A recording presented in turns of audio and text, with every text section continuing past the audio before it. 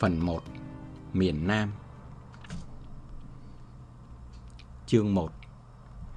30 tháng 4. 30 tháng 4 năm 1975 là ngày kết thúc chiến tranh Việt Nam. Ngày mà những người anh em miền Nam buông súng đầu hàng miền Bắc. Ngày chấm dứt hơn 20 năm da thịt tàn nhau, vạ trong tường vắt. Nhưng không phải cứ vứt súng đi là sẽ có hòa bình. Đi từ bưng biển. Sáng sớm ngày 30 tháng 4 năm 1975, cánh của ông Võ Văn Kiệt về tới một khu đám lá tối trời thuộc huyện Bình Chánh. 22 ngày trước, ông Lê Đức Thọ vào Trung ương Cục, sau đó công bố quyết định thành lập Bộ Tư lệnh Chiến dịch Hồ Chí Minh. Đồng thời trao quyết định cử ông Võ Văn Kiệt làm bí thư đảng ủy đặc biệt Ủy ban Quân quản Sài Gòn Gia Định, cử ông Lê Đức Anh làm phó bí thư kiêm chủ tịch Ủy ban Quân quản và ông Mười Cúc Nguyễn Văn Linh đảm trách lực lượng nổi dậy, phối hợp với quân chủ lực. Từ căn cứ Trung ương Cục ở huyện Lộc Ninh, ông Kiệt cùng một bộ phận phục vụ gọn khoảng 2 trung đội chạy xe Honda 67 bọc qua phía Campuchia tới cửa biên giới Mỏ Vẹt, Long An thì bỏ xe lại đi bộ.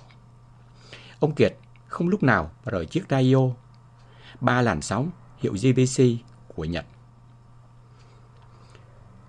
Đài Hà Nội lúc đó gần như liên tục phát bão nổi lên rồi, một bài hát mà nhịp điệu thì hối hả, lời lẽ thì thôi thúc. Từ Trị Thiên băng qua Tây Nguyên đi tới bưng biển, lòng người bừng bừng. Cùng tiến lên, thời cơ đã đến rồi. Thời cơ đã đến. Anh em phục vụ quan sát thủ trưởng. Trong lòng cảm thấy lần này chắc ăn. Thế nhưng thủ trưởng vẫn im lặng. Ngày 27 tháng 4, đoàn vượt qua sông Vàm, Cỏ Đông, đến xã Mỹ Hạnh, huyện Đức Hòa, gặp cánh ông Mai Chí Thọ đã về trước ém quân ở đó. Ông Năm Xuân Mai Chí Thọ, phó bí thư khu ủy Sài Gòn Gia Định, vào thời điểm đó là người thông thạo các đầu mối hoạt động nội thành. Hai đoàn bắt đầu nhập lại làm một. Ít ai nghĩ, rồi những người đàn ông mặc bộ đồ ba đen, đi dép râu, mặt mũi khắc khổ, đang xoắn quần lội ruộng đó chỉ vài ngày nữa sẽ nắm quyền lãnh đạo Sài Gòn, Hòn Ngọc, Viễn Đông. Sáng hôm sau, khi sương sớm còn phủ trắng, từ nơi tạm dừng, nhìn qua phía bên kia cánh đồng, cánh ông Kiệt đã nhìn thấy lố nhố xe pháo. Lúc đầu có người tưởng là xe tăng địch. Tới gần sương mù bớt đi thì mới nhận ra là cơ man tăng mình. Ông Kiệt viết thư, niêm kín, ra lệnh cho thư ký riêng là ông Phạm Văn Hùng, tức là Ba Hùng, đi kiếm Trung tướng Lê Đức Anh.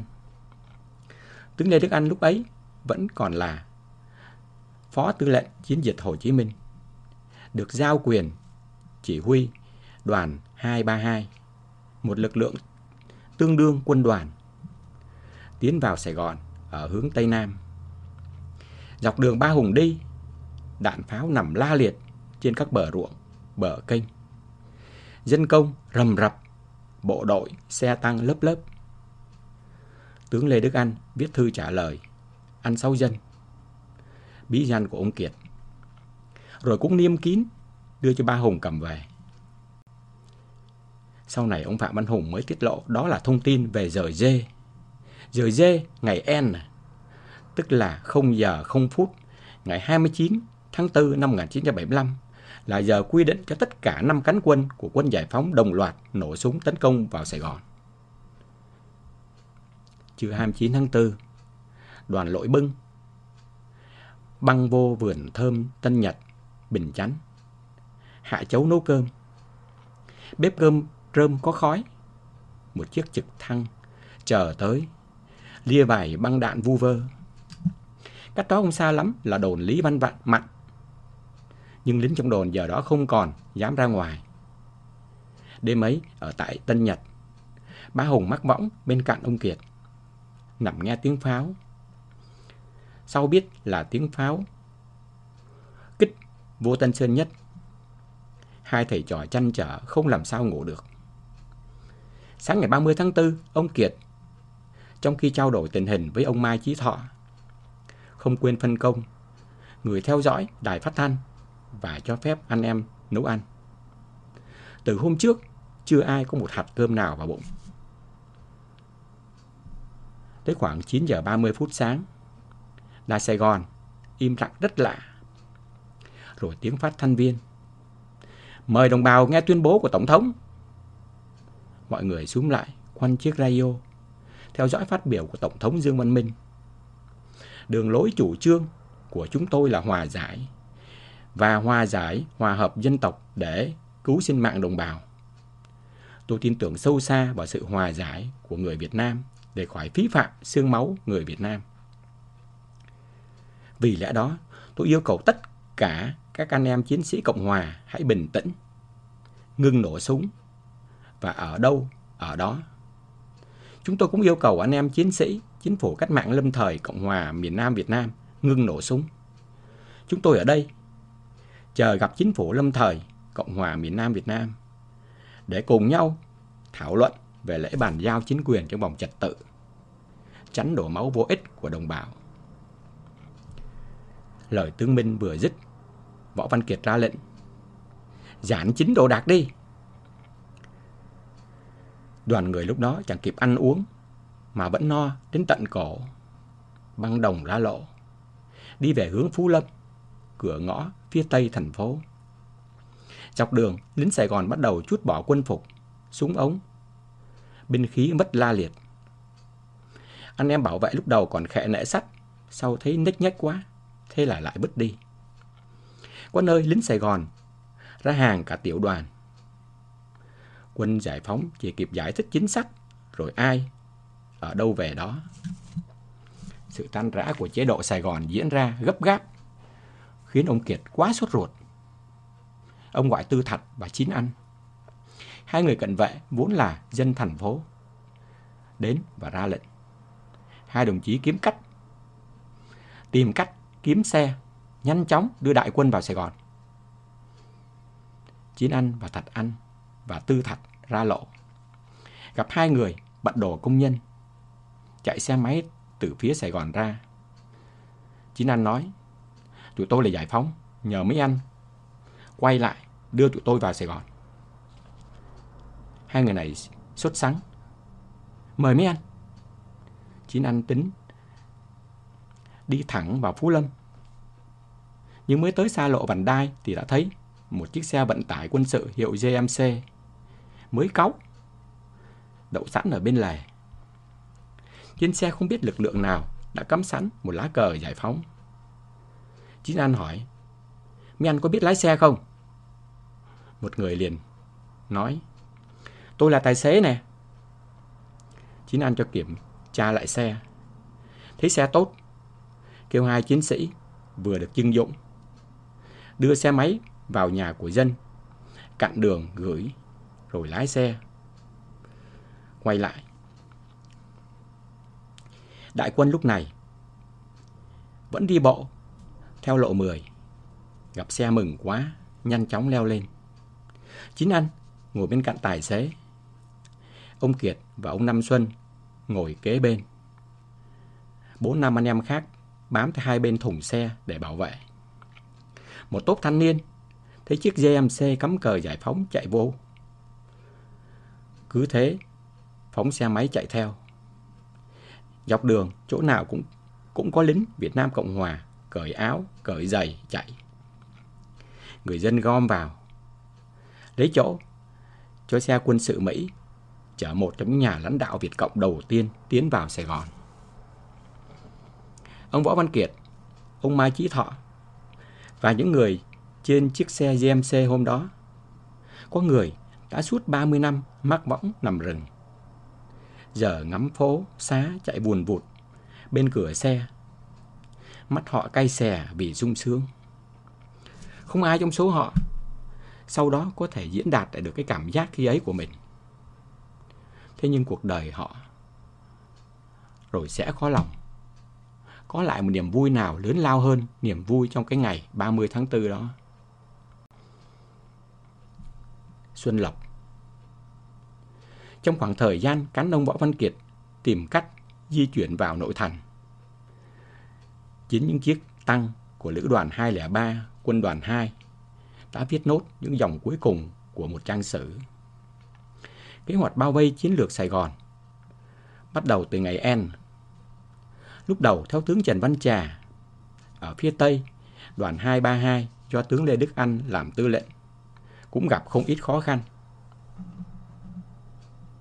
Phía Đông, đêm ngày mùng 9, rạng ngày mùng 10 tháng 4, Quân đoàn 4 gồm 2 sư đoàn tấn công thị xã Xuân Lộc, tỉnh Long Khánh. Cuộc tấn công đã chọc thủng phòng tuyến ngự thị xã bằng nhiều mũi, nhanh chóng phát triển vào trung tâm. Tuy nhiên, sau khi cắm cờ trên dinh tỉnh trưởng và làm chủ một loạt các căn cứ khác, ngày 10 tháng 4, một lữ đoàn dù của Việt Nam Cộng Hòa được trực thăng vận đưa tới thị xã để chi viện gấp và giữ vững tinh thần cho sư đoàn 18. Cho đến ngày 15 tháng 4, gần hết tăng thiết giáp của quân đoàn 3 và một lực lượng tương đương, một sư đoàn thuộc quân chủ bị, dù và thủy quân lục chiến của Sài Gòn đã được điều về. Trận Xuân Lộc được coi là khốc liệt nhất trong toàn chiến dịch. Quân đội Sài Gòn đã ném xuống đây 2 loại bom có khả năng sát thương hàng loạt, Dicey-Culler và CBU. Mất Xuân Lộc là mất Sài Gòn. Mọi sức mạnh có thể đều được Tổng thống Nguyễn Văn Thiệu sử dụng. Hãng UPI Mỹ ngày 12 tháng 4 cho rằng Xuân Lộc được chọn làm nơi thí nghiệm khả năng chiến đấu của quân Nam Việt Nam. Khi quân giải phóng gặp khó khăn, thương vong rất lớn ở Xuân Lộc, báo chí Sài Gòn đánh giá khả năng chiến đấu của quân lực Việt Nam Cộng Hòa đã hồi phục và còn đủ mạnh để giữ vững chế độ. Theo tướng Trần Văn Trà, tình hình đó khiến cho các đồng chí Phạm Hùng, Văn Tiến Dũng và cả Lê Đức Anh rất lo lắng. Tướng Trà viết, trận đánh ác liệt quá, e rằng các đơn vị ta bị thương vong nặng trong thời điểm này là rất bất lợi. Vì vậy các anh gợi ý có thể cho anh em rút ra khỏi thị xã. Tôi đề nghị cho tôi đến tận nơi, nắm rõ tình hình cụ thể tại chỗ và cùng anh em nghiên cứu cách đánh. Các anh đều đồng ý. Chiều 11 tháng 4, tướng Trà đến chỉ huy sở của quân đoàn 4 đóng trên bờ sông La Ngà. Sau khi nghe ý kiến của tướng chỉ huy ở đây, tướng Trà kết luận Xuân Lộc là điểm then chốt, hết sức quan trọng trong tuyến phòng ngự, nên địch đã tập trung nhiều lực lượng cố để giữ. Hiện nay lực lượng chúng ta chiếm ưu thế so với ta.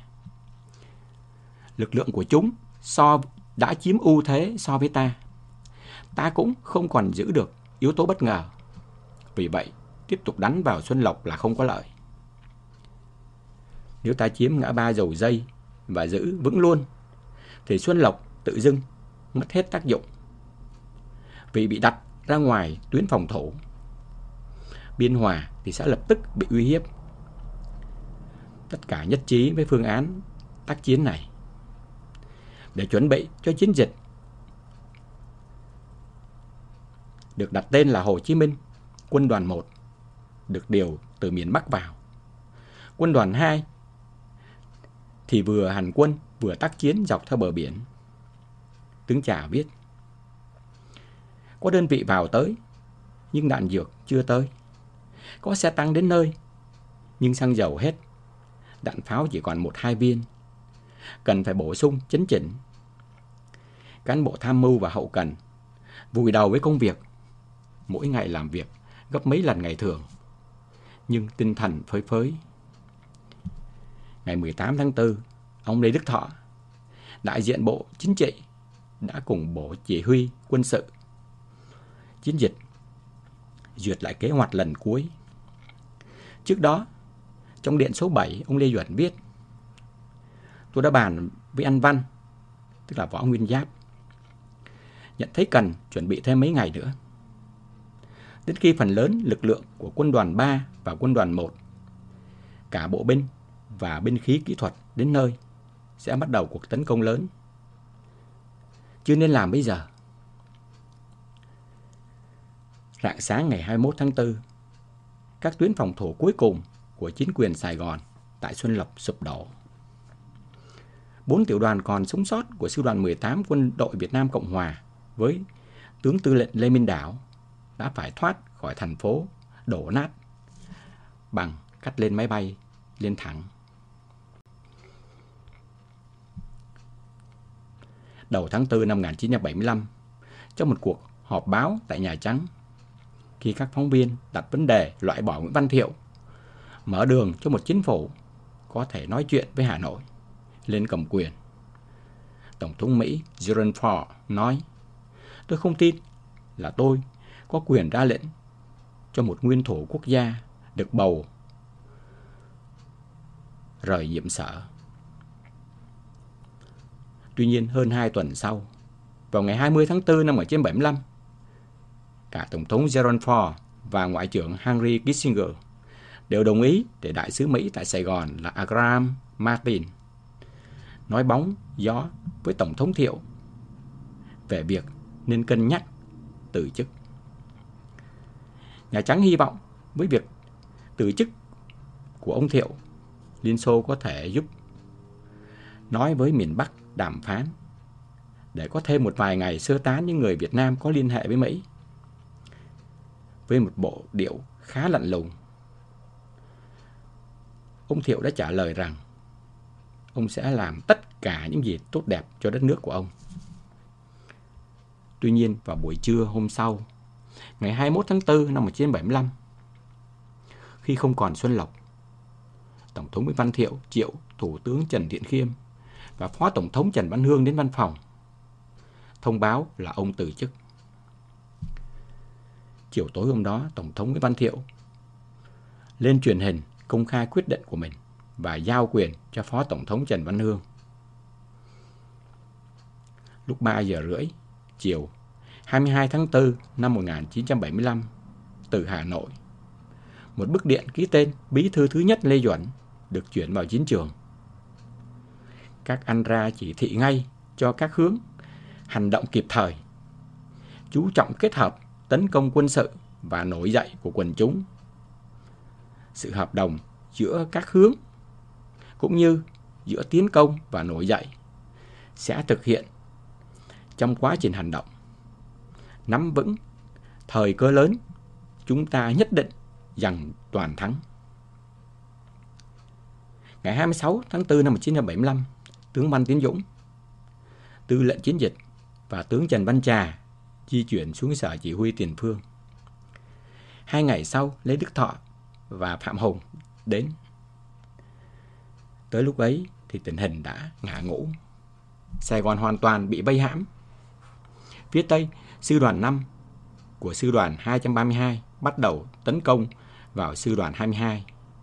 Từ Tân An lên phía cầu Voi, trung đoàn 16 đánh chiếm cầu Bình Điền và cầu An Lạc. 2 trung đoàn đặc công 115 và 117 chiếm Phú Lâm. Xa hơn về phía Tây, lộ 4 bị cắt ở Cai Lậy. Cũng từ ngày 26 tháng 4, sư đoàn 8, quân khu 8 đã cắt toàn bộ lộ 4, đoạn từ ngã ba Trung Lương lên giáp Tân An. Lực lượng quân khu 9 cũng khống chế được đoạn Cái Vồn, Ba Càng, con đường chiến lược độc nhất xuyên suốt đồng bằng sông Cửu Long, bị băm nát.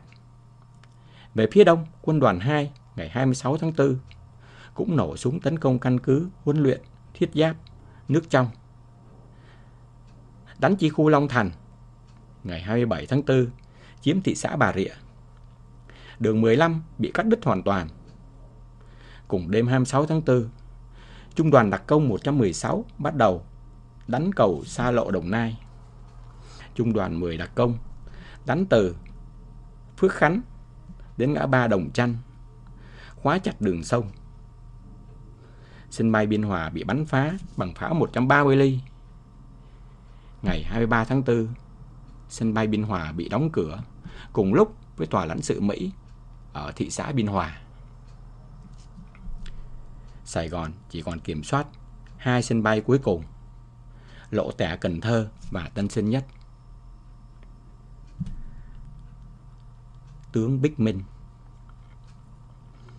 Đầu tháng 4 năm 1975, có những thông tin cho thấy người Mỹ quan tâm đến phương án Bích Minh. Tài liệu của CIA nói là ngày 2 tháng 4 năm 1975, trùm CIA tại Sài Gòn Thomas Bonner gửi một điện văn về Tổng hành dinh đề xuất lập ông Thiệu để đưa Dương Văn Minh lên thay, hy vọng thành lập được một chính phủ liên hiệp có khả năng làm chậm lại cuộc xâm lược của Bắc Việt. Theo Bonner, trưởng đoàn Hungary trong Ủy ban Kiểm soát bốn bên nói, Hà Nội cho biết nếu Tổng thống Nguyễn Văn Thiệu bị loại thì Bắc Việt sẵn sàng thương thuyết. Tại dinh Hoa Lan, vốn là một dinh thự của Đức Từ Cung ở số 3 Trần Quý Cáp, nay là Võ Văn Tần, được Tổng thống Ngô Đình Diệm ban tặng cho tướng Minh. Nhóm ông Minh bắt đầu thảo luận về khả năng chấp chính. Đại tướng Dương Văn Minh sinh năm 1916 tại Mỹ Tho. Cha ông là Đúc Phủ Sứ Dương Văn Huệ, có 7 người con. Em kế ông Minh là Dương Thanh Nhật. Tập kết ra Bắc năm 1954. Ông Minh vốn là một sĩ quan trong quân đội Pháp. Sau cách mạng tháng 8, đã từng tham gia kháng Pháp. Từ năm 1960, xứ ủy Nam Bộ, khi ấy được lãnh đạo bởi ông Mười Cúc Nguyễn Văn Linh, đã yêu cầu Cục trưởng Cục Địch vận Võ Văn Thời giao nhiệm vụ cho Dương Thanh Nhật về Nam để tiếp cận với Dương Văn Minh. Tháng 3 năm 1961, Dương Thanh Nhật lúc bấy giờ mang bí danh 10 Ti về đến miền Nam. Và tới tháng 8 năm 1962 thì móc nối được với cậu ruột và vợ là Sử Thị Hương. Ngày 1 tháng 11 năm 1963, Dương Văn Minh, người hùng của Ngô Đình Diệm, đã nhân danh Chủ tịch Hội đồng Quân nhân Cách mạng, phát lệnh đảo chánh Tổng thống. Năm 1967, khi Dương Văn Minh đi Pháp, ông Mười Cúc cũng đã cử 10 Ti qua Paris. Trước đó 10 Ti cũng được đưa qua Hồng Kông tìm Dương Văn Minh, nhưng cả hai lần đều không gặp. Giữa tháng 4 năm 1975, tại một nhà hàng đặc sản của tướng Mai Hữu Xuân nằm trong rừng cao su ở trên xa lộ Đại Hàn có tên là đường Sơn Quán,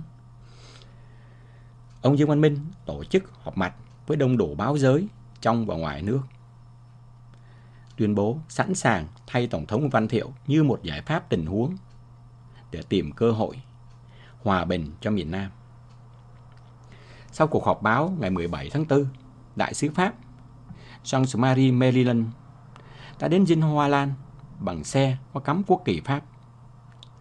Hành động của ông đại sứ được báo chí Sài Gòn bình luận là cố tình vi phạm nguyên tắc ngoại giao, nhằm công khai lập trường của Pháp đối với tình hình chính trị miền Nam. Sau khi từ chức ngày 21 tháng 4 năm 1975, Tổng thống Văn Thiệu và gia đình vẫn sống ở trong dinh độc lập. Phe đối lập và Đài Hà Nội liền gọi Sài Gòn là chính phủ Thiệu mà không có Thiệu.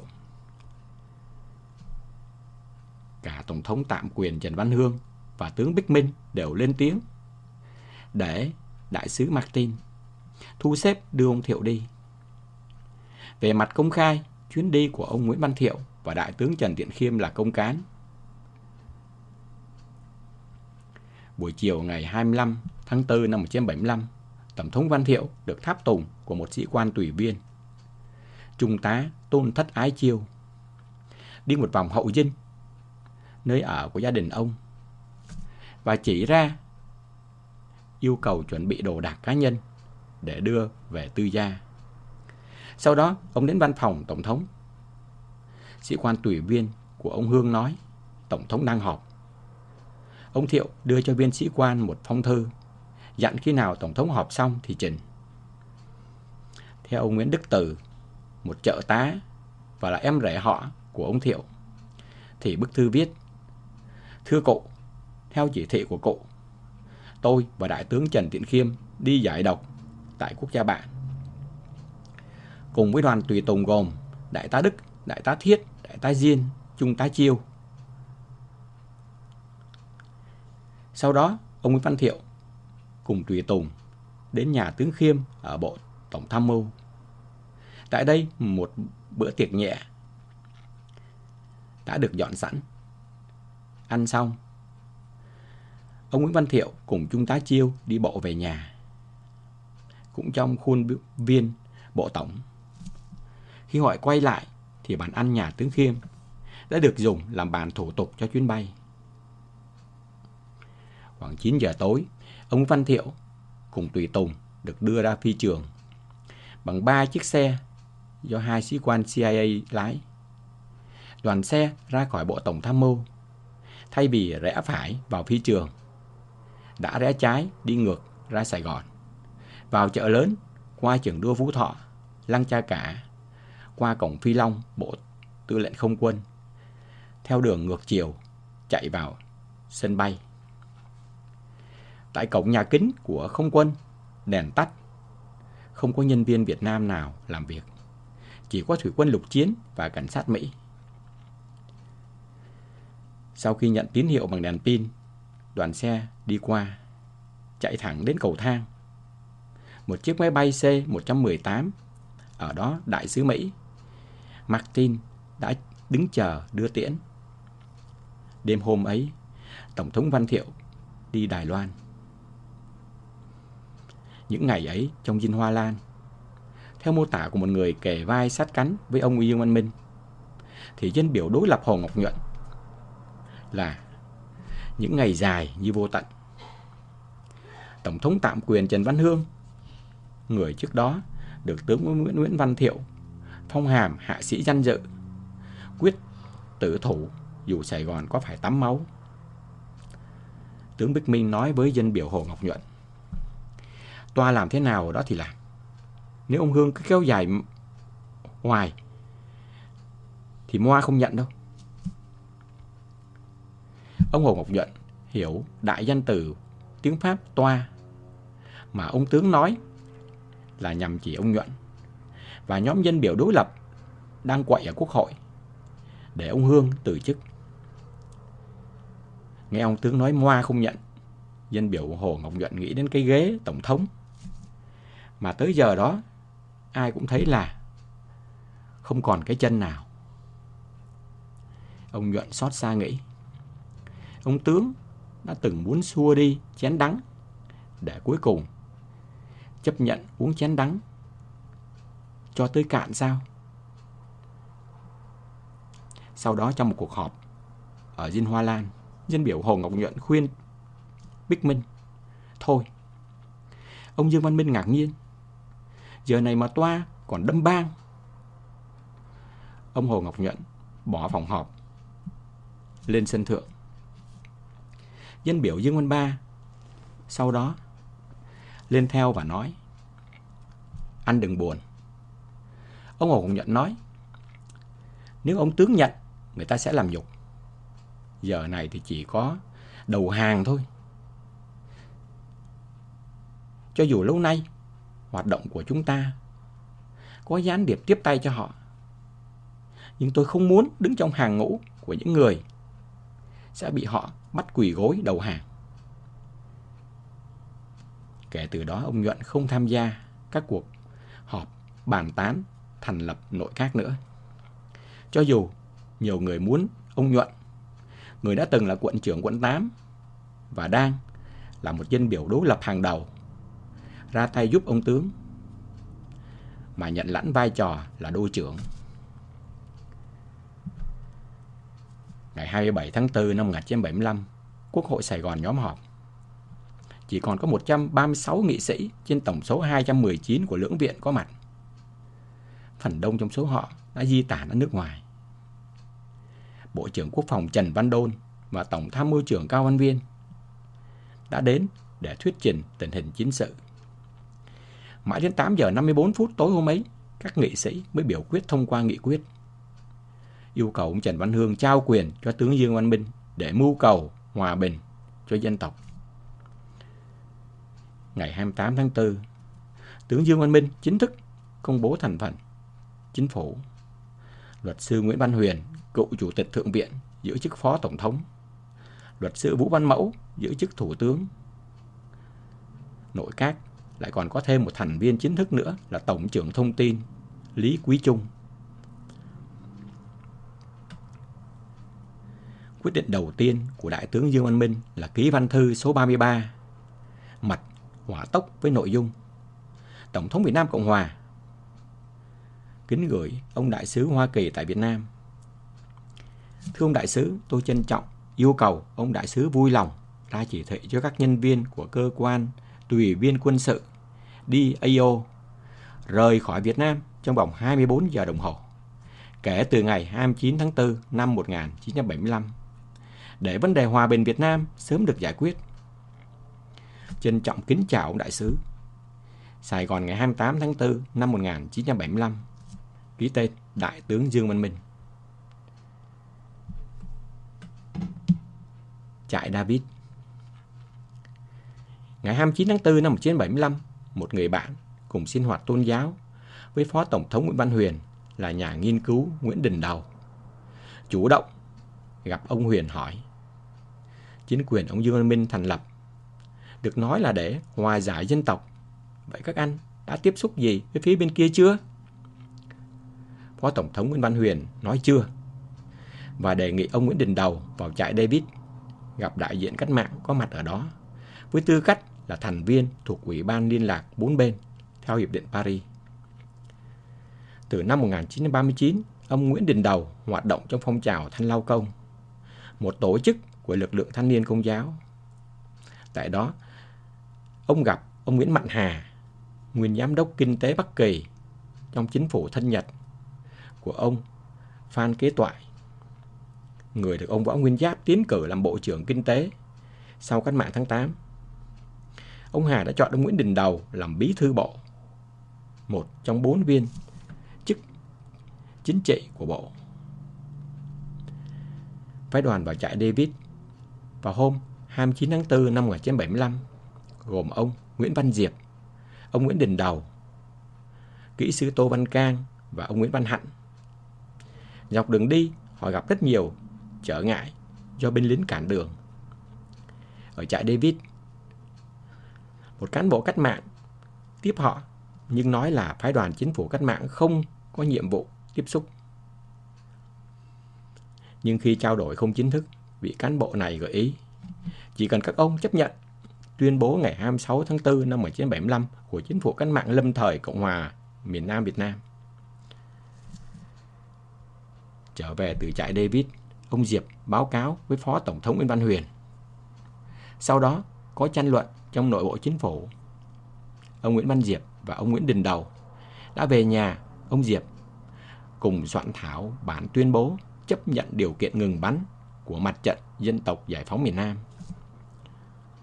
Dự thảo viết xong lúc 16 giờ và ngay sau đó được Phó Tổng thống đặc trách đàm phán Nguyễn Văn Huyền trình lên Tổng thống. Tướng Dương Văn Minh chấp thuận. Ông Nguyễn Văn Huyền đã công bố bản này trên đài phát thanh Sài Gòn vào lúc 17 giờ ngày 29 tháng 4 năm 1975. Cũng trong ngày 29 tháng 4, sau bữa cơm trưa, luật sư Trần Ngọc Liễn, một người hoạt động trong lực lượng thứ 3, đã đến Dinh Hoa Lan gặp Tổng thống Dương Văn Minh. Ông Liễn, một người của phía cách mạng, thông báo với ông Minh về 4 dàn pháo của quân giải phóng đặt quanh Sài Gòn và nói nếu anh chấp nhận không chống cự thì tôi lên ngay trại David, báo ý này với phái đoàn chính phủ cách mạng lâm thời Cộng hòa miền Nam Việt Nam và yêu cầu họ không pháo kích vào Sài Gòn để tránh cho nhân dân khỏi bị chết chóc, Sài Gòn không đổ nát. Ông Minh suy nghĩ một giây lát rồi nói: Liễn đi đi.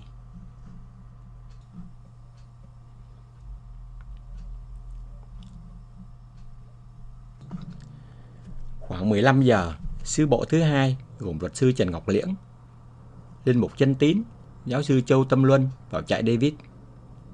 Trưởng phái đoàn chính phủ cách mạng Võ Đông Giang ra tiếp, nhận thông điệp Sài Gòn không chống cự.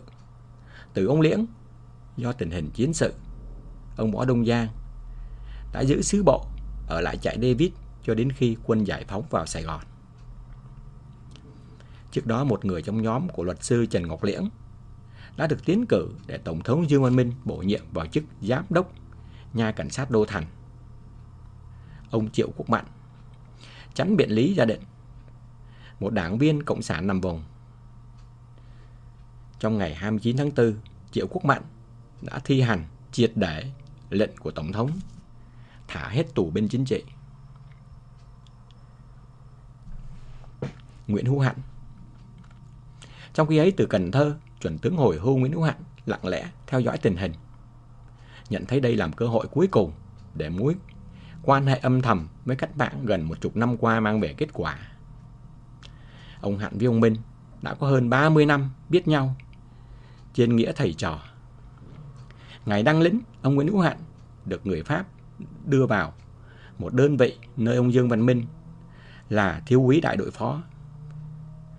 Sau 3 tháng huấn luyện, với sự dìu dắt trực tiếp của ông Minh, ông Hạnh được phong trung sĩ.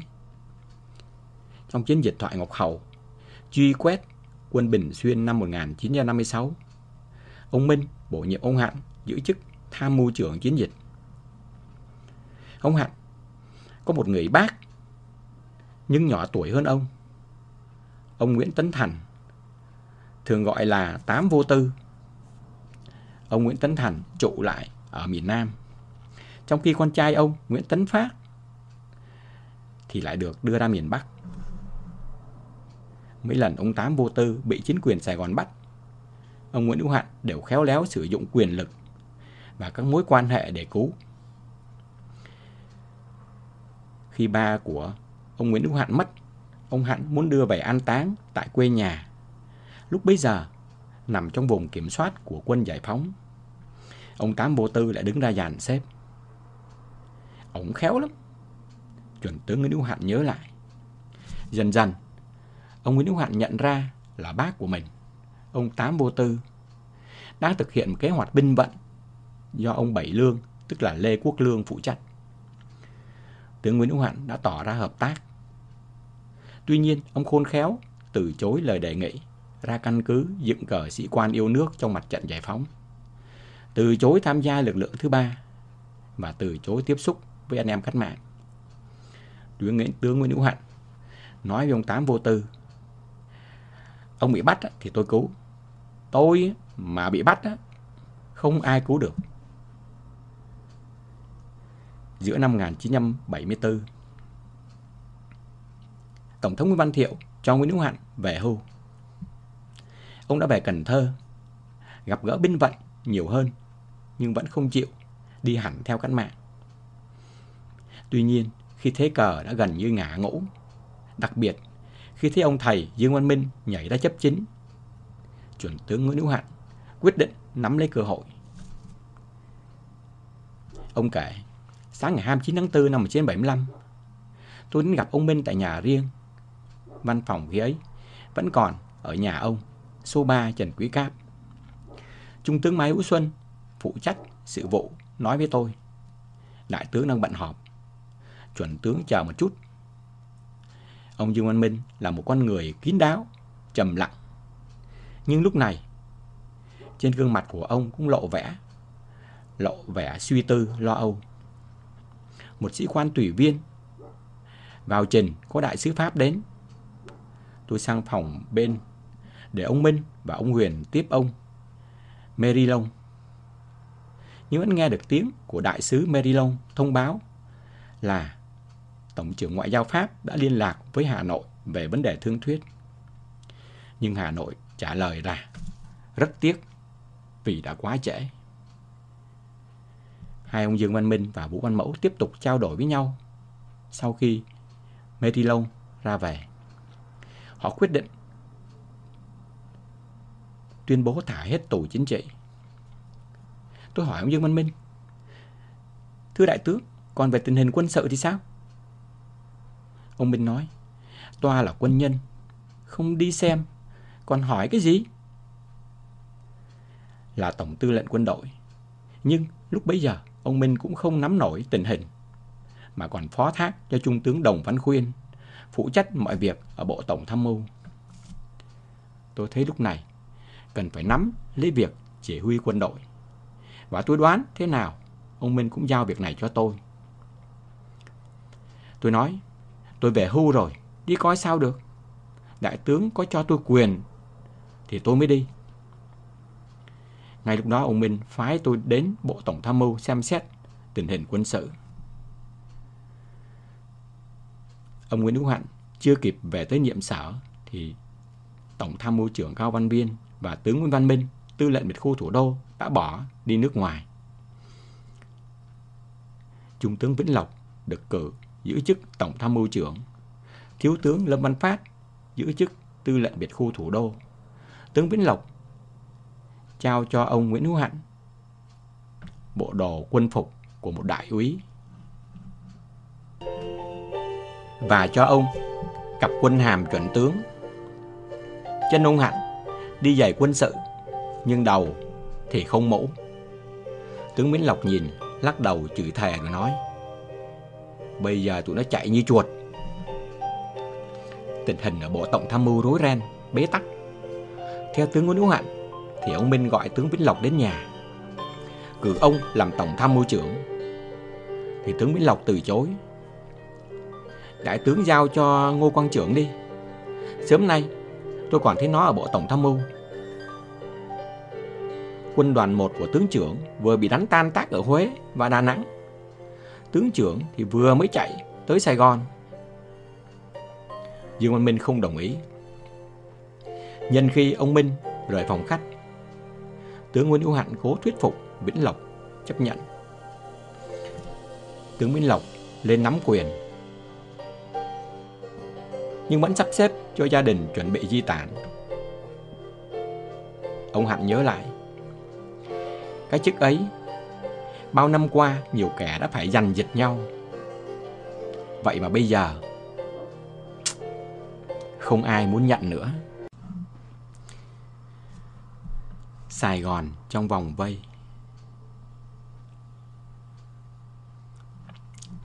Theo Henry Kissinger, cuối tháng 4 năm 1975, người Mỹ đã hoàn thành phần lớn việc di tản, kể cả hơn 100.000 người Việt Nam có thể bị nguy hiểm do đã cộng tác với người Mỹ. Ngày 22 tháng 4 năm 1975, Bộ Tư pháp Hoa Kỳ đã chấp thuận yêu cầu của Tổng thống Gerald Ford, đồng ý gỡ bỏ những điều kiện hạn chế extend parole cho khoảng 130.000 dân tị nạn đến từ Đông Dương, trong đó có 50.000 người thuộc diện nguy cơ cao. Đây là lần thứ hai Bộ Tư pháp Hoa Kỳ chấp thuận một trường hợp ngoại lệ. Lần đầu là năm 1960, được dành cho dân tị nạn Cuba. Từ ngày 21 tháng 4, các máy bay C-141 vào ban ngày và C-130 vào ban đêm liên tục cất cánh từ Sài Gòn, đưa khoảng 50.000 người Việt Nam ra đi. Hơn 80.000 người Việt Nam khác với sự trợ giúp của Mỹ đã chạy thoát bằng các phương tiện khác. Tuy nhiên, vào 4 giờ sáng ngày 29 tháng 4, khi quân Giải phóng tấn công bằng tên lửa vào sân bay Tân Sơn Nhất, 8.000 người Việt Nam và 400 người Mỹ vẫn còn đang tập trung ở đó để chờ lên máy bay. Cuộc sơ tán đã phải tạm ngưng vì đám đông hoảng loạn. trong ngày hôm ấy, Sài Gòn chứng kiến những đợt rút chạy cuối cùng của phái bộ Mỹ. Trực thăng lên xuống ầm ĩ. Trên vùng trời Tân Sơn Nhất, binh sĩ dưới đất bắn lên tức giận. 3 giờ chiều ngày 29 tháng 4 năm 1975, tình hình quân sự được báo cáo về Bộ Tổng tham mưu Sài Gòn. Hướng Củ Chi, sư đoàn 25 của chuẩn tướng Lý Tòng Bá thất thủ. Vào chiều 28 tháng 4 năm 1975, sau khi căn cứ Đồng Dù bị mất. Ở Biên Hòa, Trung tướng Toàn cho biết, trong ngày 28 tháng 4 năm 1975, lúc 18 giờ 10, Việt Cộng dùng xe tăng đánh chiếm chi khu Long Thành. 18 giờ 50, mất tỉnh lỵ Bà Rịa. 19 giờ 30, Biên Hòa bị bao vây ba mặt. Tối ngày 29 tháng 4 năm 1975, Thiếu tướng Lê Biên Đảo đã nói với tướng Nguyễn Hữu Hạnh ông đang bị bọc hậu và xin rút về bên này sông Đồng Nai để cố thủ. Theo ông Hạnh thì giọng tướng Lê Biên Đảo lạc đi. Cách đó mới mấy hôm, khoảng tuần trước, tướng Đảo đã tuyên bố cố thủ Xuân Lộc. Thế nhưng rồi sư đoàn 18 đã phải rút chạy. Trong khi đó, ở sư đoàn 22 đóng ở Tân An, chuẩn tướng Phan Đình Niệm thì đã bỏ trốn. Hướng Thủ Dầu Một do sư đoàn 5 trấn giữ thì đã bị chọc thủng vào đêm 29 tháng 4 năm 1975 và liên lạc đã bị cắt đứt. Khi quân giải phóng tràn đến Hố Nai, sư đoàn 18 và sư đoàn 5 thiết giáp lập tuyến phòng thủ bên này sông Đồng Nai. Đêm 29 tháng 4 năm 1975, nhiều đoàn xe của quân đội giải phóng từ phía Hóc Môn đã tiến về Sài Gòn. Tư lệnh biệt khu thủ đô cho biết đã lập xong kế hoạch phản công. Theo chuẩn tướng Nguyễn Hữu Hạnh, muốn kéo dài sự phòng thủ thì cần chỉ thị sắp xếp để đội quân lại. Tuy nhiên, ông đã không bàn với tướng Vĩnh Lộc về việc này. Theo chỉ thị của Tổng thống Dương Văn Minh, không được di chuyển quân để chờ ông thương thuyết. Trước khi về gặp Tổng thống, ông Nguyễn Hữu Hạnh có trình bày về tình hình quân sự với Trung tướng Vĩnh Lộc và Trung tướng Nguyễn Hữu Có. Viết Tân Sơn Nhất, quân của biệt khu thủ đô đang chạm súng với Việt Cộng. Có thể họ sẽ giữ nổi, nhưng phải chịu thiệt hại nhiều về người và vật chất. Tuy nhiên, phía Biên Hòa và Thủ Dầu Một, quân đoàn 3 không còn. Chỉ huy các đơn vị của họ, Trung tướng Toàn đã bỏ chạy. Sư đoàn 18 và sư đoàn 5 thiết giáp kẹt lại ở giữa sông Đồng Nai. Hướng Thủ Dầu Một thì bị bỏ ngỏ. Một đoàn chiến xa của quân đội Việt Minh đang tiến về Sài Gòn. Mặt trận phía này, chúng ta không có quân xung kích mà chỉ có lực lượng phòng thủ. Tôi e trong một thời gian ngắn nữa chúng ta sẽ không giữ nổi. Theo ông Nguyễn Hữu Hạnh. Nghe xong, tướng Vĩnh Lộc biến đổi sắc mặt, vội cầm lấy điện thoại báo cáo với ông Dương Văn Minh. Sau đó Vĩnh Lộc bắt tay tôi. Đó là cái bắt tay cuối cùng. 8 giờ sáng ngày 30 tháng 4 năm 1975, viên tướng dòng dõi hoàng tộc này đã cùng với gia đình di tản bằng đường thủy. Ông Nguyễn Hữu Hạnh nhớ lại, tôi và tướng Nguyễn Hữu Có chạy đi tìm xe. Tài xế thì đã bỏ đi mất. Tướng Có phải gọi điện thoại về nhà, đưa chiếc xe riêng đón chúng tôi. Đến nhà ông Dương Văn Minh lúc 6 giờ sáng. Gặp ông Minh, tướng Có trình bày lại toàn bộ tình hình quân sự như tôi đã nói. Ông Minh trầm ngâm. Tôi nói thêm, tình hình nguy cấp lắm, xin đại tướng quyết định gấp. Ông Minh quay lại hỏi, thế bây giờ toa muốn gì? Tôi nói, thưa đại tướng, quyền quyết định là ở đại tướng. Riêng về quân sự thì đại tướng phải quyết định. Tình hình quá nguy cấp, không cho phép chúng ta chần chừ. Ông Minh suy nghĩ trầm ngâm một hồi rồi nói: Thôi, để tôi đi bàn với ông Huyền, ông Mẫu. Các toa cứ ngồi đây chờ. Tôi đề nghị được đi theo. Ông Minh đồng ý. Ông Minh và ông Hạnh đến phủ thủ tướng số 7 đường Thống Nhất, nay là đường Lê Duẩn. Trên đường đi, họ chứng kiến những sự hốt hoảng của dân chúng. Tại tòa đại sứ Mỹ có nhiều kẻ đang hôi của.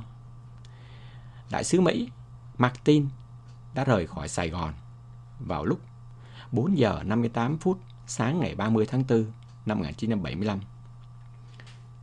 Tuy nhiên, chiếc trực thăng cuối cùng rời khỏi tòa đại sứ Mỹ, theo Ngoại trưởng Kissinger, là vào lúc 8 giờ 53 phút sáng ngày 30 tháng 4 để sơ tán 129 lính thủy đánh bộ bảo vệ cuộc di tản ở tòa đại sứ. Ông Dương Văn Minh yêu cầu cho xe đón ông Huyền và ông Mẫu.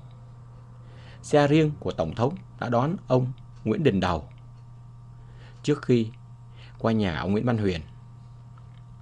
Ông Đầu thuật lại: trên đường đi đến số 7 Thống Nhất, ông Huyền có nói với ông Đầu một câu bằng tiếng Pháp: Il faut se rendre, phải đầu hàng.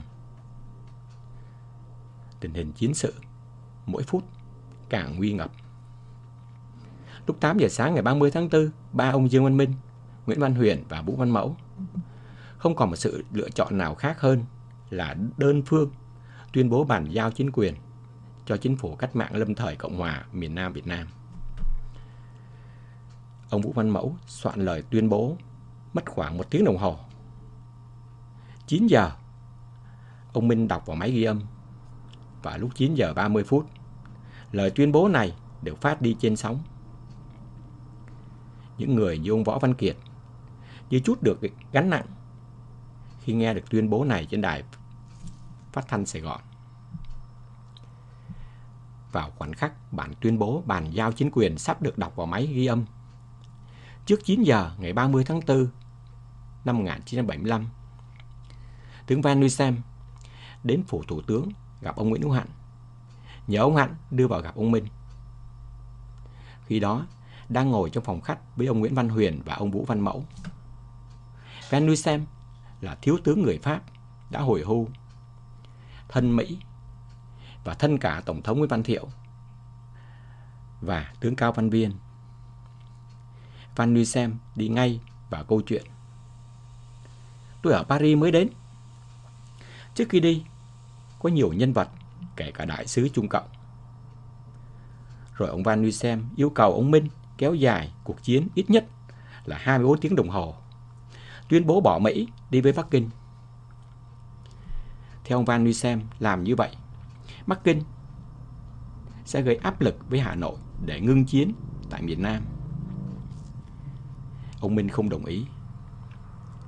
Khi Van Nuysem về rồi, ông Dương Văn Minh nói: mình đã lỡ đi với Mỹ, bây giờ lại bán nước cho Trung Cộng à? Theo kế hoạch thì chính phủ của Thủ tướng Vũ Văn Mẫu sẽ ra mắt vào lúc 10 giờ sáng ngày 30 tháng 4 năm 1975. Nhưng khi các nhân vật của chính phủ cũ và mới đến số 7 Thống Nhất thì họ nghe được tuyên bố bàn giao chính quyền. Nhiều người trong số họ đã di chuyển sang Dinh Độc Lập, không phải để tuyên thệ mà là để chờ đợi. Trong thời gian ấy, tướng Nguyễn Hữu Hạnh mang tuyên bố bàn giao chính quyền của Tổng thống Dương Văn Minh và chỉ thị buông súng của phụ tá Tổng tham mưu trưởng Nguyễn Hữu Hạnh sang phát trên đài phát thanh Sài Gòn. Khi tướng Hạnh trở lại phủ thủ tướng thì nơi đây đã hoàn toàn vắng lặng. Ông Hạnh chạy đến nhà ông Dương Văn Minh ở số 3 Trần Quý Cáp thì được biết ông Minh và gia đình ông đã vào Dinh Độc Lập. Ông Hạnh đến Dinh Độc Lập, ngoài đường lúc ấy im phắc. Ông Nguyễn Hữu Hạnh vào Dinh bằng cổng chính. Cổng Dinh mở, không lính gác. Trước thềm Dinh, ông Hạnh thấy một chiếc xe Jeep và một chiếc xe GMC đầy lính vũ trang. Tướng Hạnh đã hỏi một sĩ quan đeo loan trung úy mới biết thiếu tá tiểu đoàn trưởng tiểu đoàn Lôi Hổ, phòng thủ Tân Sơn Nhất, đang gặp ông Minh ở tầng 1 Dinh Độc Lập. Tướng Nguyễn Hữu Hạn định về Bộ Tổng tham mưu, thế nhưng ông Minh giữ lại. Vừa lúc điện thoại tại phòng làm việc của chánh văn phòng Tổng thống reng. Một thiếu tá xin gặp chuẩn tướng Nguyễn Hữu Hạn. Đó là thiếu tá tiểu đoàn trưởng tiểu đoàn Lôi Hổ, phụ trách phòng thủ Bộ Tổng tham mưu. Vị thiếu tá hỏi: chuẩn tướng bảo chúng tôi buông súng là làm sao? Tôi không đầu hàng đâu. Tôi đã bắn cháy 3 chiếc xe tăng. Tướng Nguyễn Hữu Hạn giải thích và khuyên: thiếu tá không nên để cho đổ máu vào giờ thứ 25 này. Viên thiếu tá yêu cầu nói chuyện với Tổng thống. Tướng Hạn mời ông Minh đến. Nhưng câu chuyện chưa xong thì chiếc tăng 843 xuất hiện. Ông Minh nói: quân giải phóng đã vào đến Dinh rồi. Thôi, cúp. Xe tăng 390. Lúc đó là 10 giờ 45 phút ngày 30 tháng 4 năm 1975. Trước đó ít phút, khi tiểu đoàn trưởng Lôi Hổ phòng thủ Tân Sơn Nhất bỏ đi, một chân biểu thuộc lực lượng thứ 3, Trung tá Nguyễn Văn Bình, đã cẩn thận đóng cổng Dinh Độc Lập. Hành động này của Trung tá Nguyễn Văn Bình đã điều chỉnh một chi tiết trong lịch sử. Chiếc xe tăng 843 đi theo đường thống nhất từ sở thú tới trước, rồi dừng lại trước cổng phụ, trong khi xe tăng 390 đến sau. Nhưng hùng dũng húc đổ cổng chính Dinh Độc Lập, cánh cửa cuối cùng của cuộc chiến. Vào lúc 9 giờ 30 phút sáng ngày 30 tháng 4, khi ở phía tây Sài Gòn, ông Võ Văn Kiệt ra lệnh giản chính đồ đạc. Ở phía đông, Trung tá Bùi Văn Tùng, chính ủy sư đoàn tăng 203, cũng nghe được tuyên bố của tướng Dương Văn Minh qua chiếc radio mà ông luôn đeo bên người. Phía sau ông, tư lệnh quân đoàn 2, tướng Nguyễn Hữu An, luôn luôn theo sát đốc chiến. Họ như những người lính xung trận, linh cảm được chiến thắng, thì lại càng nóng lòng hơn khi có thể sờ thấy ở trước mắt mục tiêu cuối cùng. Đêm ngày 29 tháng 4, tướng Nguyễn Hữu An gửi thư cho lữ đoàn 203. Bức thư được Trung tá Bùi Tùng ghi chú: nhận lúc 24 giờ ngày 29 tháng 4 năm 1975, viết: anh Tài và Tùng, 7 chiếc tăng và một bộ phận bộ binh đã đến cầu xa lộ Biên Hòa gặp bộ phận đặc công của 116 giữ đã 2 ngày nay. Tình như vậy là thuận lợi, do đó phải mạnh dạn tiến lên. Đừng để bọn tàn binh lẻ tẻ nó cản trở. Cố gắng đưa toàn bộ đội hình của các anh qua bên Tây cầu đêm nay.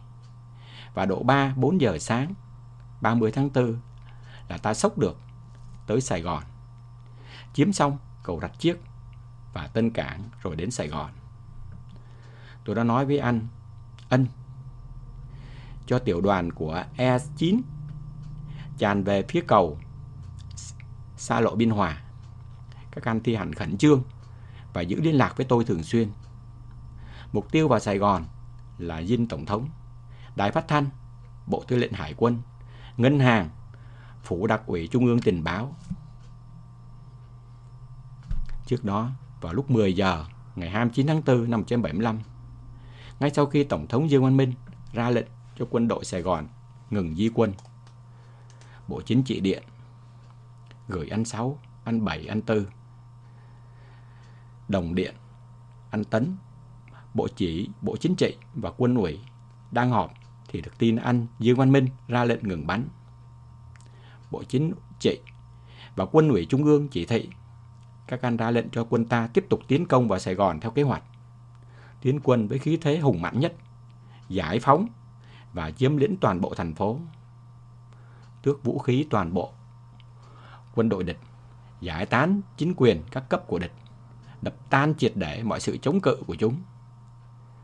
Công bố đặt thành phố Sài Gòn Gia Định dưới quyền của Ủy ban Quân quản do tướng Trần Văn Trà làm chủ tịch. Sẽ có điện tiếp, nhận được điện, trả lời ngay, ăn ba. Rạng sáng ngày 30 tháng 4 năm 1975, những chiếc tăng đầu tiên của Lữ đoàn 203 chạy đến căn cứ Nước Trong, Long Khánh. Lúc bấy giờ thiếu úy Lê Văn Phượng, trưởng xe 390, vẫn chưa biết chiếc tăng T-59 của mình sẽ đi vào lịch sử. Sống chết vẫn còn trong gang tấc. Khi chiếc xe dừng lại định nấu cơm bên một bìa rừng cao su, pháo thủ số 2 của tăng 309, Đỗ Cao Tường, bị một toán thủy quân lục chiến núp trong vườn cao su bắn bị thương. Thiếu úy Phượng ra lệnh quay nòng pháo vào vườn cao su, bắn cho tới khi toán quân thủy quân lục chiến rút hết. Họ để Đỗ Cao Tường ở lại cho du kích, rồi 4 anh em lên xe tiến về Sài Gòn. Tiến đến ngã Tư Hàng Xanh, những chiếc xe tăng lại phải chạy lòng vòng để tìm đường. Trước đó không lâu, trong một cánh rừng cao su, Trung tướng Lê Trọng Tấn trao nhiệm vụ cho quân đoàn 4 đánh chiếm mục tiêu quan trọng nhất. Tướng Nguyễn Hữu An, tư lệnh quân đoàn 2 hỏi: nếu quân đoàn 2 vào trước, có được đánh chiếm mục tiêu quan trọng nhất không? Tướng Lê Trọng Tấn gật đầu.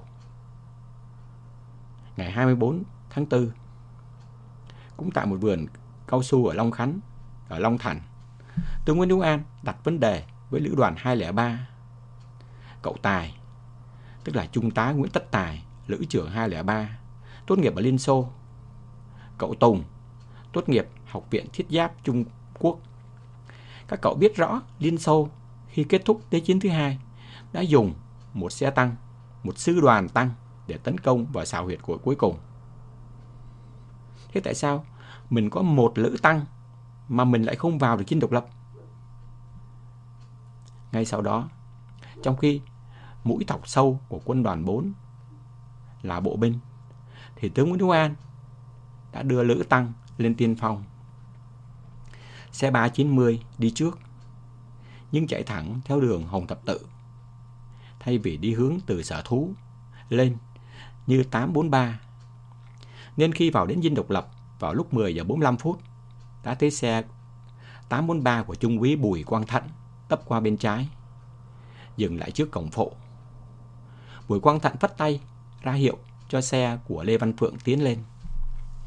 Thiếu úy Lê Văn Phượng ngồi thụp xuống để nắp thắp pháo và ra lệnh cho xe ủi vào cổng chính. Anh nghe tiếng rầm, và tiếp theo đó là âm thanh bắn xích nghiền nát cánh cổng sắt. Biết cổng là không có mềm, Lê Văn Phượng mở nắp tháp pháo, đứng nhô lên nửa người. Từ xa anh nhìn thấy một nữ phóng viên Tây ngồi trên thảm cỏ. Nhưng khi xe anh cán lên bãi cỏ thì lại không thấy chị phóng viên ấy đâu nữa.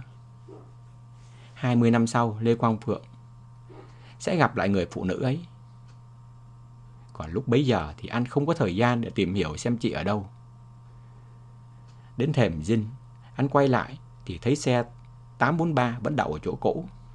Thế nhưng Trung úy Bùi Quang Thận thì đã nhảy xuống, chạy núp theo sau xe 390, tay cầm lấy một lá cờ khổ nhỏ. Loại cờ đã được để sẵn ở rất nhiều trên mỗi xe, để cứ chiếm được một mục tiêu quan trọng nào thì lại cắm lên. Pháo thủ số 1 của xe 390 cũng cầm cờ định nhảy xuống. Thế nhưng Lê Văn Phượng ra lệnh: anh Thận, cầm cờ rồi, hãy nạp pháo chuẩn bị. Rồi Lê Văn Phượng giữ lấy khẩu đại liên, yểm trợ. Nhưng từ lúc ấy, họ không còn phải bắn một phát đạn nào nữa. Khi xe tăng 390 đổ lại, chính trị viên đại đội Vũ Đăng Toàn xách AK nhảy xuống, chờ đại đội trưởng Bùi Quang Thận cầm cờ tiến vào. Cả hai chạy lên thềm Dinh trong tư thế được mô tả là sẵn sàng chiến đấu. Bùi Quang Thận nhớ lại là anh đã thấy hơi lo khi thấy bên trong có người mặc quân phục. Có thể vì quá căng thẳng và có thể vì là một người lính nông dân lần đầu tiên đứng trước một tấm kính khổng lồ, Bùi Quang Thịnh lao vào cửa kính mạnh đến nỗi anh đã ngã bật ra phía sau, trong khi tay vẫn không rời lá cờ. Từ trong viên dinh, một người bận đồ dân sự chạy ra mời vào. Bùi Quang Thận đứng trước một nội các, có lẽ cũng bối rối không kém. Không biết phải làm gì hơn, Bùi Quang Thận đề nghị Vũ Đăng Toàn ở lại canh chừng, chờ cấp chỉ huy của mình đến, còn mình thì làm nốt vai trò lịch sử, cắm cờ trên nóc dinh độc lập. Chỉ huy lực lượng phòng vệ phủ thủ tướng Đại tá Chiêm được lệnh hướng dẫn Bùi Quang Thận đi máy bay lên nóc dinh, đi thang máy lên nóc dinh. Cùng đi theo hỗ trợ có sinh viên Nguyễn Hữu Thái, cựu chủ tịch Tổng hội sinh viên Sài Gòn, và tiến sĩ Huỳnh Văn Tòng. Khi ấy, thang bộ của dinh chưa sử dụng được, vì ngày 8 tháng 4 năm 1975 đã bị phi công Nguyễn Thành Trung, một người được cách mạng cài vào quân đội Sài Gòn, ném bom làm hỏng. Đại tá Chiêm dẫn 3 người đến trước thang máy, loại phương tiện mà đối với Bùi Quang Thận còn lạ hơn những tấm kính khổng lồ rất nhiều. Bùi Quang Thận nhất quyết không vào. Về sau anh kể lại, lúc đó tôi thấy thang máy giống như một cái hòm, vào đó nhỡ nó nhốt mình luôn, biết bao giờ mới ra được. Sau khi nghe đại tá Chiêm giải thích, Bùi Quang Thận mới chịu dùng thang máy. Phải mất khá lâu, 3 người đi cùng mới giúp Bùi Quang Thận hạ lá cờ 3 sọc vàng xuống, bởi nó khá lớn và được buộc dây chắc chắn. Bùi Quang Thận kéo lá cờ của mặt trận dân tộc giải phóng nửa xanh nửa đỏ, có sao vàng ở giữa lên. Sau khi đã ký tên vào 11:30 ngày 30 tháng 4, Thận đầu hàng. Khi Bùi Quang Thận được đại tá Chiêm dẫn lên nóc dinh, Trung úy Vũ Đăng Toàn ở lại tầng 2. Trung úy Toàn viết: tôi dồn toàn bộ nội các Dương Văn Minh vào một chỗ. Dồn xong thì ông Nguyễn Hữu Hạnh mời ông Dương Văn Minh ra chào. Khi ông Minh vừa ra thì anh Phạm Xuân Thệ cùng 2 trợ lý đến. Anh Thệ nói: tôi là đại úy Phạm Xuân Thệ, trung đoàn phó trung đoàn 66. Boris Ganlas, phóng viên tạp chí Tấm Gương của Cộng hòa Liên bang Đức, người châu Âu duy nhất có mặt trong dinh độc lập vào thời điểm đó, đã tường thuật. Tay Thệ cầm súng ngắn đã lên đạn, một khẩu K54 của Nga. Thệ rất phấn khích, la lớn yêu cầu ông Minh ra đài phát thanh. Nhưng tướng Minh không muốn đi. Ông ta đề nghị rằng bài nói của ông phải được thu âm vào máy thu ở trong dinh. Họ tranh luận với nhau về việc đó. Càng lúc càng nhiều người lính giải phóng chạy vào. Rồi họ bắt đầu tìm máy thu, nhưng không có kết quả. Không có một cái máy ghi âm nào còn ở trong dinh cả. Sự hoang mang chấm dứt khi người chỉ huy của quân giải phóng, chính ủy Bùi Văn Tùng xuất hiện. Ở cửa dinh, Trung tá Bùi Văn Tùng, chính ủy lữ đoàn xe tăng 203, đã nghe báo cáo có Tổng thống Ngụy. Ông Tùng mừng quá. Với được cả Tổng thống cơ à? Tổng thống Dương Văn Minh thấy ông Tùng, một người cao lớn, bước vào thì lịch sự chào: thưa ông, chúng tôi đợi các ông vào đã lâu rồi để bàn giao chính quyền. Ông Bùi Văn Tùng nói: các ông là người bại trận, các ông không có quyền gì để bàn giao cả, mà chỉ có đầu hàng vô điều kiện. Ông Tùng nói chuẩn tướng Nguyễn Hữu Hạnh: đường dây liên lạc từ đây qua đài thế nào? Ông Hạnh nói: hư hết rồi. Ông Tùng quyết định cho đưa vị tổng thống bị bắt đến đài phát thanh. Khi xe tăng 390 dừng lại, mọi người xuống hết. Trung sĩ Nguyễn Văn Tập, lái xe 390, cũng định đi vào trong dinh. Nhưng khi nhảy lên bậc thềm, ngoảnh lại thấy vắng quá. Anh nghĩ nhớ địch quay lại, chiếm mất xe mình thì sao? Bèn quay lại, nhảy vào ghế lái, ngồi thò đầu ra.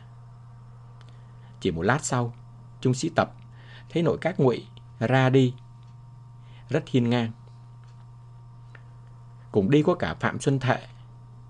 Nhưng khi ấy, anh Tập chỉ nhận ra thủ trưởng của mình là chính ủy Bùi Văn Tùng.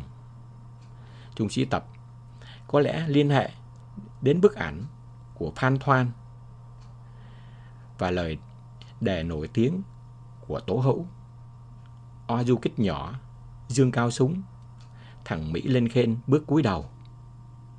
Nên kêu lên: thủ trưởng ơi, thủ trưởng bắt nó phải cúi đầu xuống đi chứ.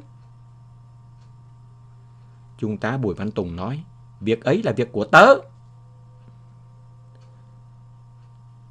Chiếc xe Jeep mang biển số 15770 mà Trung đoàn 66 thu được từ chiến trường Đại Lộc, Quảng Nam, do chiến sĩ Đào Ngọc Vận lái, được trưng dụng để chở Tổng thống Dương Văn Minh đi từ dinh độc lập qua đài.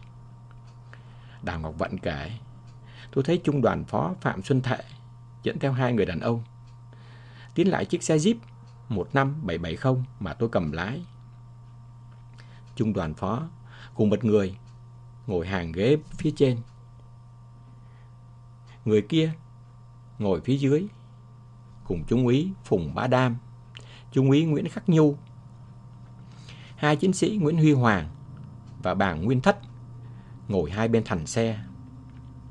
Mãi sau này tôi mới biết người to béo đeo kính trắng, đi giày đen, ngồi cạnh mình là Tổng thống Dương Văn Minh, và vị quan chức mặc bộ comple sơ mi trắng ngồi phía sau là Thủ tướng Vũ Văn Mẫu. Nhà báo Boris Galas viết tiếp: chỉ có 2 chiếc xe của chúng tôi là chạy giữa thành phố lúc ấy, một thành phố đã từng sôi sục mà nay sự sợ hãi bỗng nhiên được làm dịu đi. Đi qua tòa đại sứ Mỹ chống Hoác, đến đài phát thanh nằm trên đường Nguyễn Bỉnh Khiêm, chúng tôi đi vào phòng thu nhỏ ở trên lầu 1. Những kỹ thuật viên đã lấy chân dung của Tổng thống Thiệu từ trên tường xuống và ném qua cửa sổ ra sân. Chúng tôi ngồi bất động một lát. Ông Mẫu quạt mặt mình bằng một quyển sách. Tổng thống Dương Văn Minh và chính ủy xe tăng Bùi Văn Tùng ngồi trên 2 chiếc ghế, và tôi ngồi giữa họ tại một chiếc bàn nhỏ. Ông Tùng thảo văn kiện đầu hàng trên một mảnh giấy màu xanh. Trung tá Bùi Văn Tùng nhớ lại: tôi với ông Dương Văn Minh ngồi cùng nhau ở một cái ghế băng dài.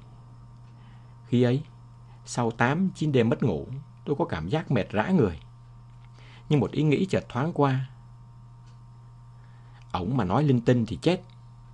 Mồ hôi tự nhiên toát ra như tắm. Người tỉnh hẳn. Tôi nói: ông phải tuyên bố đầu hàng vô điều kiện. Tổng thống Dương Văn Minh nói: ông muốn gì thì hãy ghi ra đi.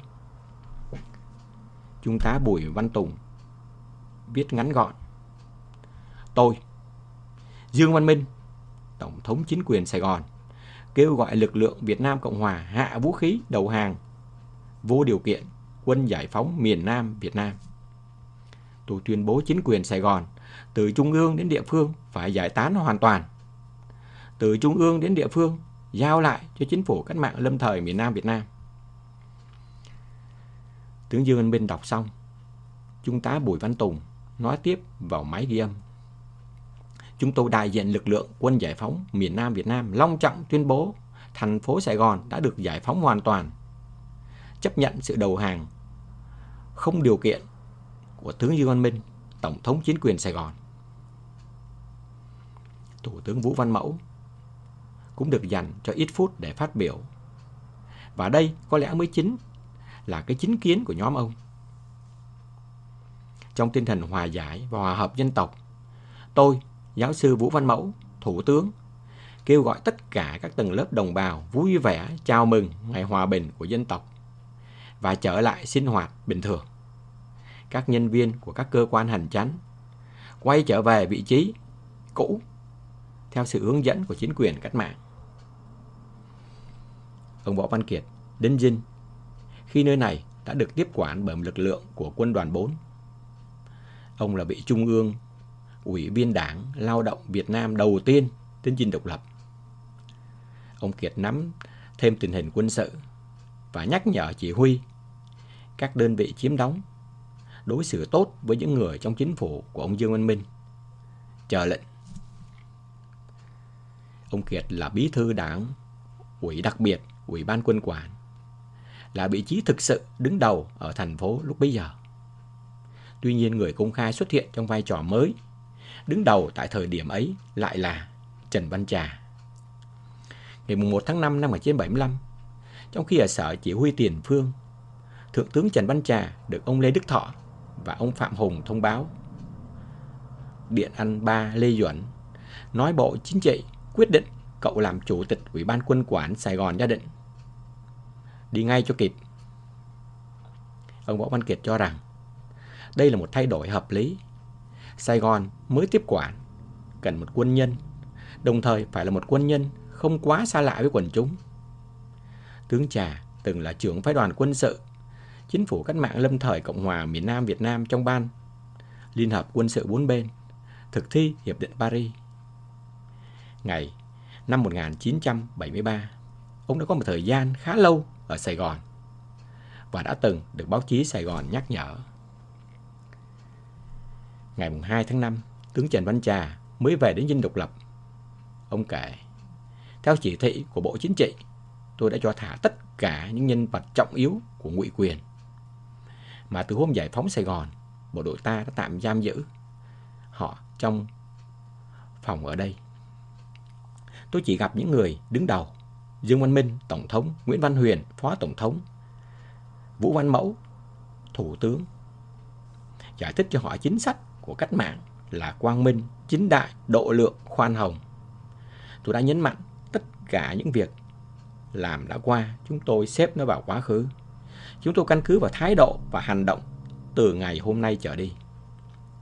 Tôi mong họ quan niệm được sự thắng lợi vĩ đại của dân tộc mà tự hào rằng mình cũng là người Việt Nam.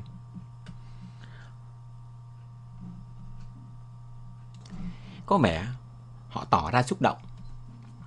Dương Văn Minh đã phát biểu: tôi vui mừng được là công dân của một nước Việt Nam độc lập.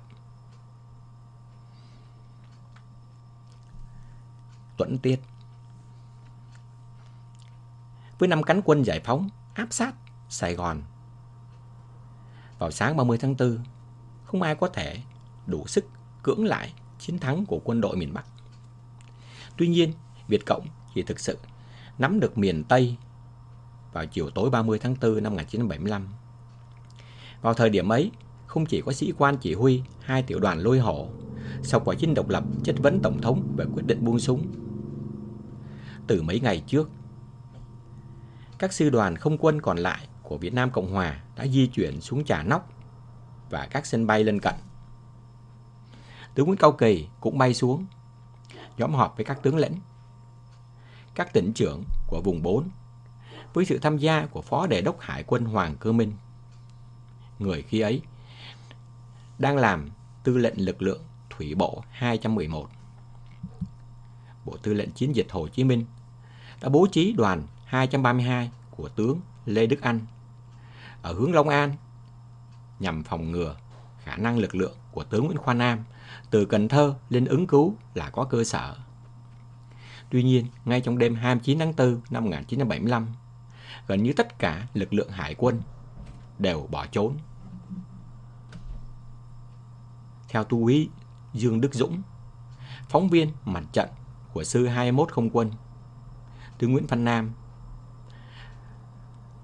Khoa Nam ra lệnh oanh tạc những kẻ đào ngũ, nhưng anh em không quân không chấp hành.